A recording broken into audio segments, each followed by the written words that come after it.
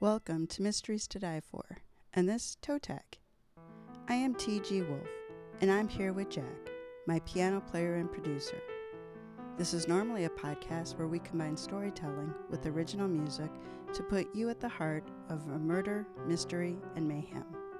Today is a bonus episode that we call a Toe Tag. It's the first chapter from a fresh release in the mystery, crime, or thriller genre. Today's featured release is Chaos at Carnegie Hall by Kelly Oliver. All right, let's jump into the first chapter, which is number 1, The Assignment. The men huddled around the electric kettle. No, it couldn't be. Were they making their own tea for once? Heads together, whispering, you would have thought they were a gaggle of gossips instead of two of Britain's greatest code breakers. Handy for me, the kitchenette was visible from my desk, which sat in a cubbyhole at the far end of room 40, the heart of British intelligence in the War Office. Although I could see the gossips, I couldn't hear them. I had a photographic memory, not supersonic hearing. I tiptoed to the threshold of the kitchenette and strained to hear what they were saying. Blast! The tapping of my leather sole shoes on the wooden floor had given me away. The men clammed up. Were they talking about me? I crossed the threshold into the narrow kitchen. Like a dark cloud passing in front of the sun, their silence followed me to the sink. I pretended to tidy up. One glance at the dodgy contents of the sink and I scrubbed in earnest. As usual, a pile of dirty dishes nearly reached the tap. The crust of toast and other nasty bits and bobs floated atop milky dishwater. The smell of stale cheese and sour milk was making me peaky, so I held my breath and worked with the tea towel double time to finish the job. I distinctly heard, Miss Fig. I pricked up my ears at the sound of my name. First, the villain invited her to Austria, now New York. Even without turning around, I recognized the baritone whisper belonging to Mr. Dilwyn Dilly Knox. Either our little Fiona is having an illicit liaison with the bounder. Mr. Dilly Knox knew all about illicit liaisons. Contrary to his doughy and disheveled appearance, he was not a reserved classic scholar. No, he was infamous around the War Office for betting women and men alike, and he was a notorious tease. Mr. Knox chuckled. Oh, or Fredericks has turned her into a double agent. What rubbish! The dish I was drying slipped out of my hands. I dived after it and caught it on its way to the floor. Me, a double agent. Was he completely barmy? The kitchen was a narrow galley and only 20 feet long, so he had to know I could hear him. Cheeky devil. What do you mean? Mr. Gray came to my defense as usual. Nigel Gray, also known as Dormouse, was soft-spoken, but open-minded. Miss Fig would never. Was I invisible? Oh, I don't know, Mr. Knox interrupted. Our Fiona will do anything for king and country, don't you know? He tittered, obviously enjoying knowing that I was within earshot. I tightened my lips as I rinsed a grimy teacup, probably one of his. I wouldn't give him the satisfaction of turning around. Miss Fig, Mr. Gray whispered. She never turned. Well then, Mr. Knox raised his voice, obviously hoping to get a rise out of me. She must have done her patriotic duty and seduced that traitor Fredericks. Frederick Fredericks was a South African huntsman and spy for the Germans who was posing as a journalist for a New York newspaper. Just thinking about the blackguard made my head spin. I threw the tea towel into the sink and whipped around to face my accuser. Mr. Knox snickered and jumped back as if I'd flung the rag at him. You know very well that Captain Hall has ordered me to follow Frederick Fredericks to New York. I trailed Frederick Fredericks from the English countryside through Paris and Vienna. At first I had to persuade the War Office that Fredericks was a German spy sent to kill double agents. At least now, most of them believed me. Then there were the others, the skeptics who had never believed that a woman was capable of telling the truth, let alone discovering it. My friend and chaperone, Captain Clifford Douglas, was among the latter of the group. Well, that wasn't quite fair. He had a high regard for women, perhaps too high. But it wasn't his attitudes toward women that made him loyal to Fredericks. He considered Frederick Fredericks a mate that he had hunted together with in Africa. Clifford was constantly nattering on about the great white hunter. Seems killing things was a stronger bond than the truth. If I could catch Fredericks in the act of murder, then everyone would have to believe me. The trouble was, he never left enough evidence at the scene to pin anything on him. He was a sneaky bounder, I'd give him that. I wiped my hands on my skirt and then thought the better of it. The infuriating man had me flustered, but that was no reason to sully a perfectly good skirt. He ordered you to attend an opera? Mr. Knox winked. Sounds more like courting than spying. I don't know which is worse, accusing me of being a double agent or having a romantic liaison with Fredericks. Then again, Frederick Fredericks did have an impressive history of romantic liaisons. Most women swooned at the sight of his muscular form and a swagger stick. Why? I don't know. I found the man insufferable. Use your feminine wiles.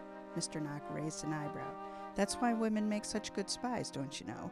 He jumped back again to avoid the imaginary tea towel. Hands on my hips, I glared at him. I'd been working in room 40 of the war room for over a year now, and the men still didn't trust me. Women make good spies because they think with their brains instead of their... I stammered, unsure of where to go with this. It's 1917, for heaven's sake, not the Dark Ages. Women are just as capable as men. I may have started out as a filing clerk in room 40, but I'd recently been promoted to temporary special agent, British intelligence.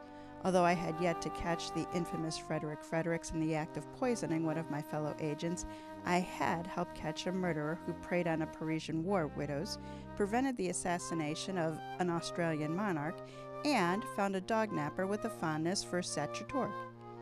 Then why aren't women fighting and dying on the front lines in this great war of ours? As if to add insult to injury, Mr. Knox lit a fat cigar. Dilly, be reasonable. Mr. Gray's pinched face flushed. Women on the front lines? That's the most outrageous thing I've ever heard. How could you even? He sputtered. If women ran the world, I waved my hand in front of my face to dispense the smoke billowing from his cigar, we wouldn't be at war. I suppose instead of wars, he said, we'd have baking contests and sewing galas. Mr. Knox shook his head and then took a big puff. Women would make a right mess if they were in charge of anything more than a nursery or a kitchen. He blew out another cloud of foul smoke. Our boys are coming back to bits, missing limbs, and blind from mustard gas, I said. My cheeks burned and I wanted to slap him. It couldn't get any bloody worse than the mess men have made of it. I wasn't in the habit of swearing, but Mr. Knox had hit a nerve. In my time volunteering at Charing Crossing Hospital, I'd seen my share of misery men inflicted upon each other in the name of righteousness and truth. Witnessing the horrors resulting from combat should make any sane person, man or woman, question the legitimacy of war. She's got a point. Mr. Gray gave me a melancholy smile. Admit it, Fiona. Still puffing, Mr. Knox folded his hand as if prayer.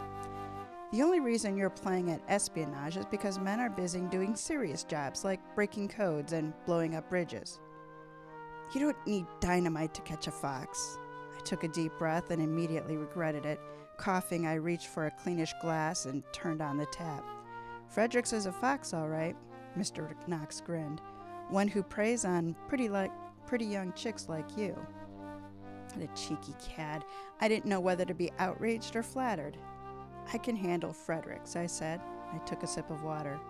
My assignment, as you well know, is to trail Fredericks and to find out how he is undermining American preparations in the war. America had entered the war against Germany and the Central Powers 6 months earlier. They sent troops to France 4 months ago, but they had yet to set foot on the front lines. The War Office wanted to know why. Obviously, they suspected foul play. I'm sure you can, Mr. Knox tapped cigar ash onto the saucer. If anyone can smoke him out of his hole, it's you, my dear. Well, I won't be smoking cigars, that's for sure, I said. I banged the glass on the counter just a little too hard. The contents splashed onto the sleeve of my blouse. Bloomin' hell, I said, under my breath, wiping at my sleeve. Mr. Knox exploded with laughter, and Mr. Gray joined in. There you are. Clifford poked his head into the kitchenette. I say, what's so funny? Captain Clifford Douglas was a good sort, a sturdy, reliable chap with his lanky form, receding sandy hair, and aquiline nose. He wasn't bad-looking either.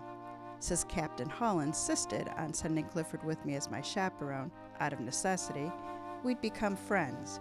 just friends, as I'd had to remind him. Just for the record, I didn't need a bloody chaperone. Unfortunately, Captain Hall disagreed.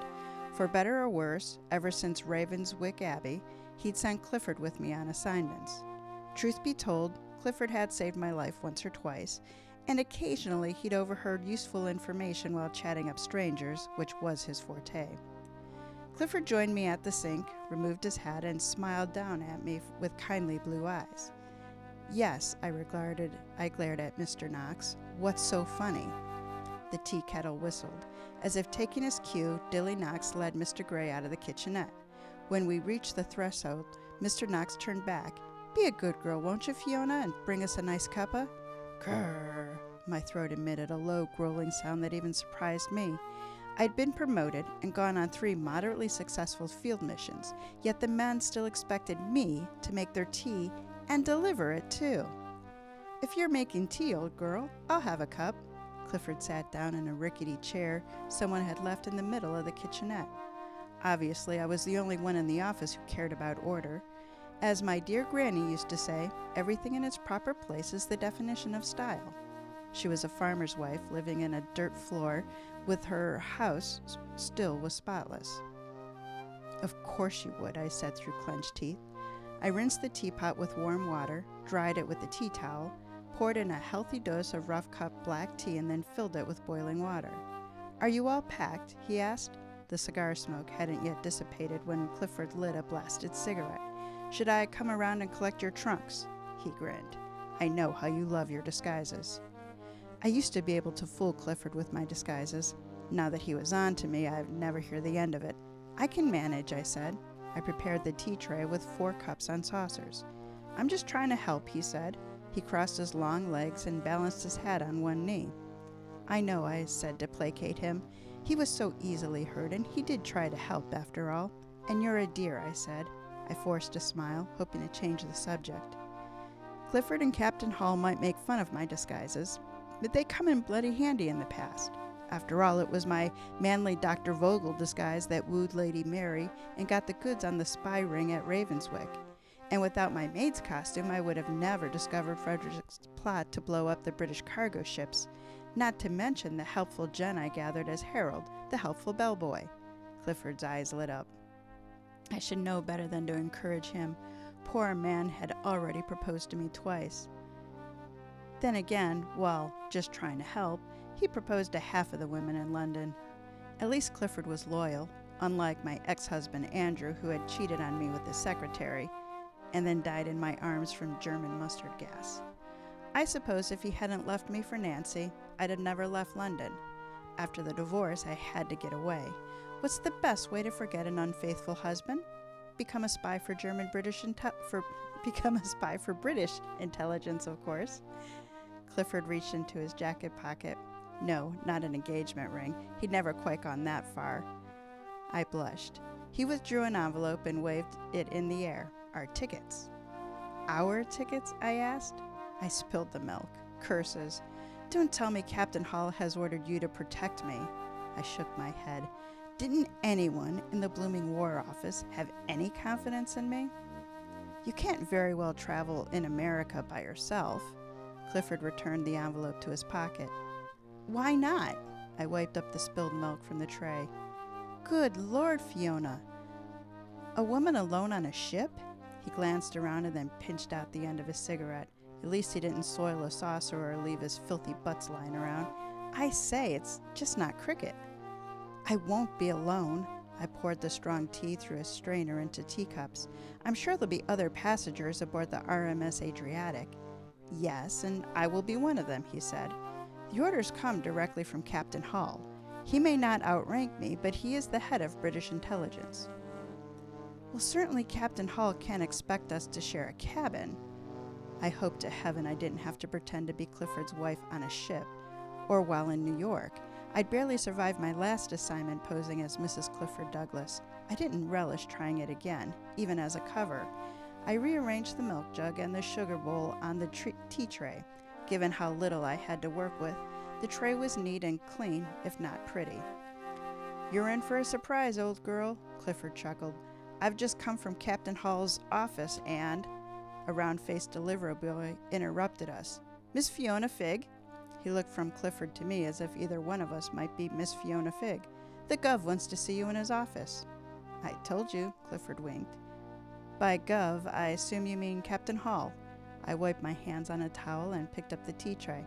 "That's right, miss." The boy nodded and waved a grubby paw at me. "Better hop it. He wants you, today and not tomorrow." "I'll hop it." I squinted at the lad. "Right after I deliver this tea." "Let me." Clifford took the tray from my hands. "Well, I'll be." Wouldn't the men be surprised when Captain Clifford Douglas delivered their tea? I nodded in gratitude and then hopped it upstairs to Captain Hall's office. No sooner had I arrived than Captain Hall's secretary ushered me into his office.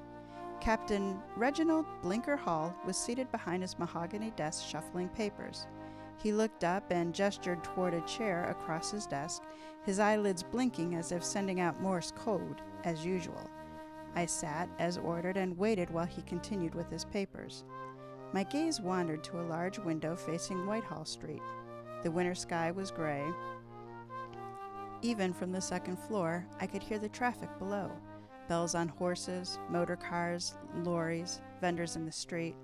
Despite the war, London was as lively as ever. Only instead of men keeping shops open, those jobs fell to women. I couldn't imagine women wanting to go back to dreary days filled with domestic chores after the taste of freedom afforded by the war. A bird-like twittering and a high-pitched bark made me twist around in the chair. The door had blocked my view, and I hadn't noticed them when I came in, a girl and a dog. Sitting behind the door, a pretty girl dressed in a lilac frills, wearing lace gloves and a sailor hat, and in neat little white boots, was cuddling a ball of fur squirming in her lap. She could have been on her way to Easter Sunday service at St. Bartholomew the Great, except it was early November. She had to be at least 17 or 18, but her incessant giggling made her seem younger. She waved at me, and I swirled back around to face Captain Hall. He must have sensed the question on my lips. "Miss Figg, may I present my niece?" He gestured toward the girl. "Miss Eliza Baker, my, sister's daughter." Avoiding eye contact with the fidgety puff of lace and ribbons, I nodded in her direction. If Captain Hall had company, why in the world had he summoned me to his office? "Eliza has won a scholarship to the Institute of Musical Arts in New York." Captain Hall blinked with pride. On another occasion, I might have been delighted to stay and chat with Miss Baker, but given my departure to America in the morning, I had many stops to make this afternoon, including Angel's Fancy Dress Shop, before I could lay my head on the pillow. "Congratulations," I said, and I forced a smile. When she smiled in return, she went from a pretty girl to a beautiful young woman. If only she'd lose the frothy trappings of girlhood, she would be a very attractive young lady, although I had to admit that rose petal hat was precious. "Eliza is sailing to New York tomorrow." Captain Hall's voice became stern. "Her mother wants her on her way as soon as possible." "Mother wants me to get away from Billy, you mean?" The girl stomped the floor with her booted foot. "It won't work. We love each other, and nothing you—" "Enough, Liza!" Captain Hall stomped, blinking, and glared at the girl, unnerving to say the least. Ambushed by the talk of love, my thoughts turned to Lieutenant Archie Summersby, the handsome soldier I'd met when he was convalescing at Charing Cross Hospital. Last time I'd seen Archie, he kissed me with such passion. Surely my own mother had turned over in her grave, yet I hardly knew him. What did that kiss mean? No sooner had he planted it on my lips than he disappeared again. Would I ever see his adorable crooked smile again? Eliza's lower lip trembled. Her little dog growled. "Miss Figg," Captain Hall turned back to me, "I'm appointing you Eliza's chaperone until she is well settled in New York. She will stay with you until the campus opens in less than 2 weeks." 2 weeks! My mouth fell open. When I tried to speak, no sound came out. "I'm trusting you to look out for her." Captain Hall stood up. "As of tomorrow, she is your responsibility. Miss Figg, I'm counting on you." He has got to be joking. "Yes, sir," I said. I cringed. "We're going to be such fast friends." Eliza adjusted the bow of her puppy's top knot and then lifted the Pekingese so it was standing on her lap. "Aren't we, Poppy?" she cooed. She gently placed the dog on the floor. "Go and say hello." The furry creature ran at me with her tongue lolling, and I swear the little beast was smiling. Eliza clapped her gloved hands. The girl's countenance was changeable as the London sky in springtime. Won't it be a lark? I thought of a line from a poem. The larks, still bravely singing, fly, scarce heard amid the guns below. Indeed, I said. I bit my tongue. Good grief. I'd been demoted from spy to babysitter. So there we go. That is the first chapter of Chaos at Carnegie Hall by Kelly Oliver. So let's learn a little bit about Kelly. She is the award-winning and best-selling author of 3 mystery series: the Jessica James Mysteries, the Pet Detective Mysteries, that is for middle grade readers, and the Fiona Figg Mysteries. Chaos at Carnegie Hall is the latest in the Fiona Figg Mysteries and is the first to feature sidekick Kitty Lane. When she is not writing novels, Kelly is a distinguished professor of philosophy at Vanderbilt University.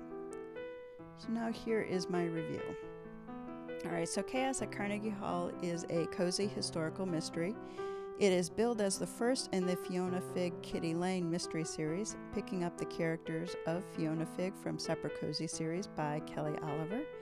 As you heard, it's set in 1917, and the temporary British intelligence officer Fiona Figg is sent from London to New York in pursuit of Frederick Fredericks, the smooth-talking South African who is determined to undermine the British war effort.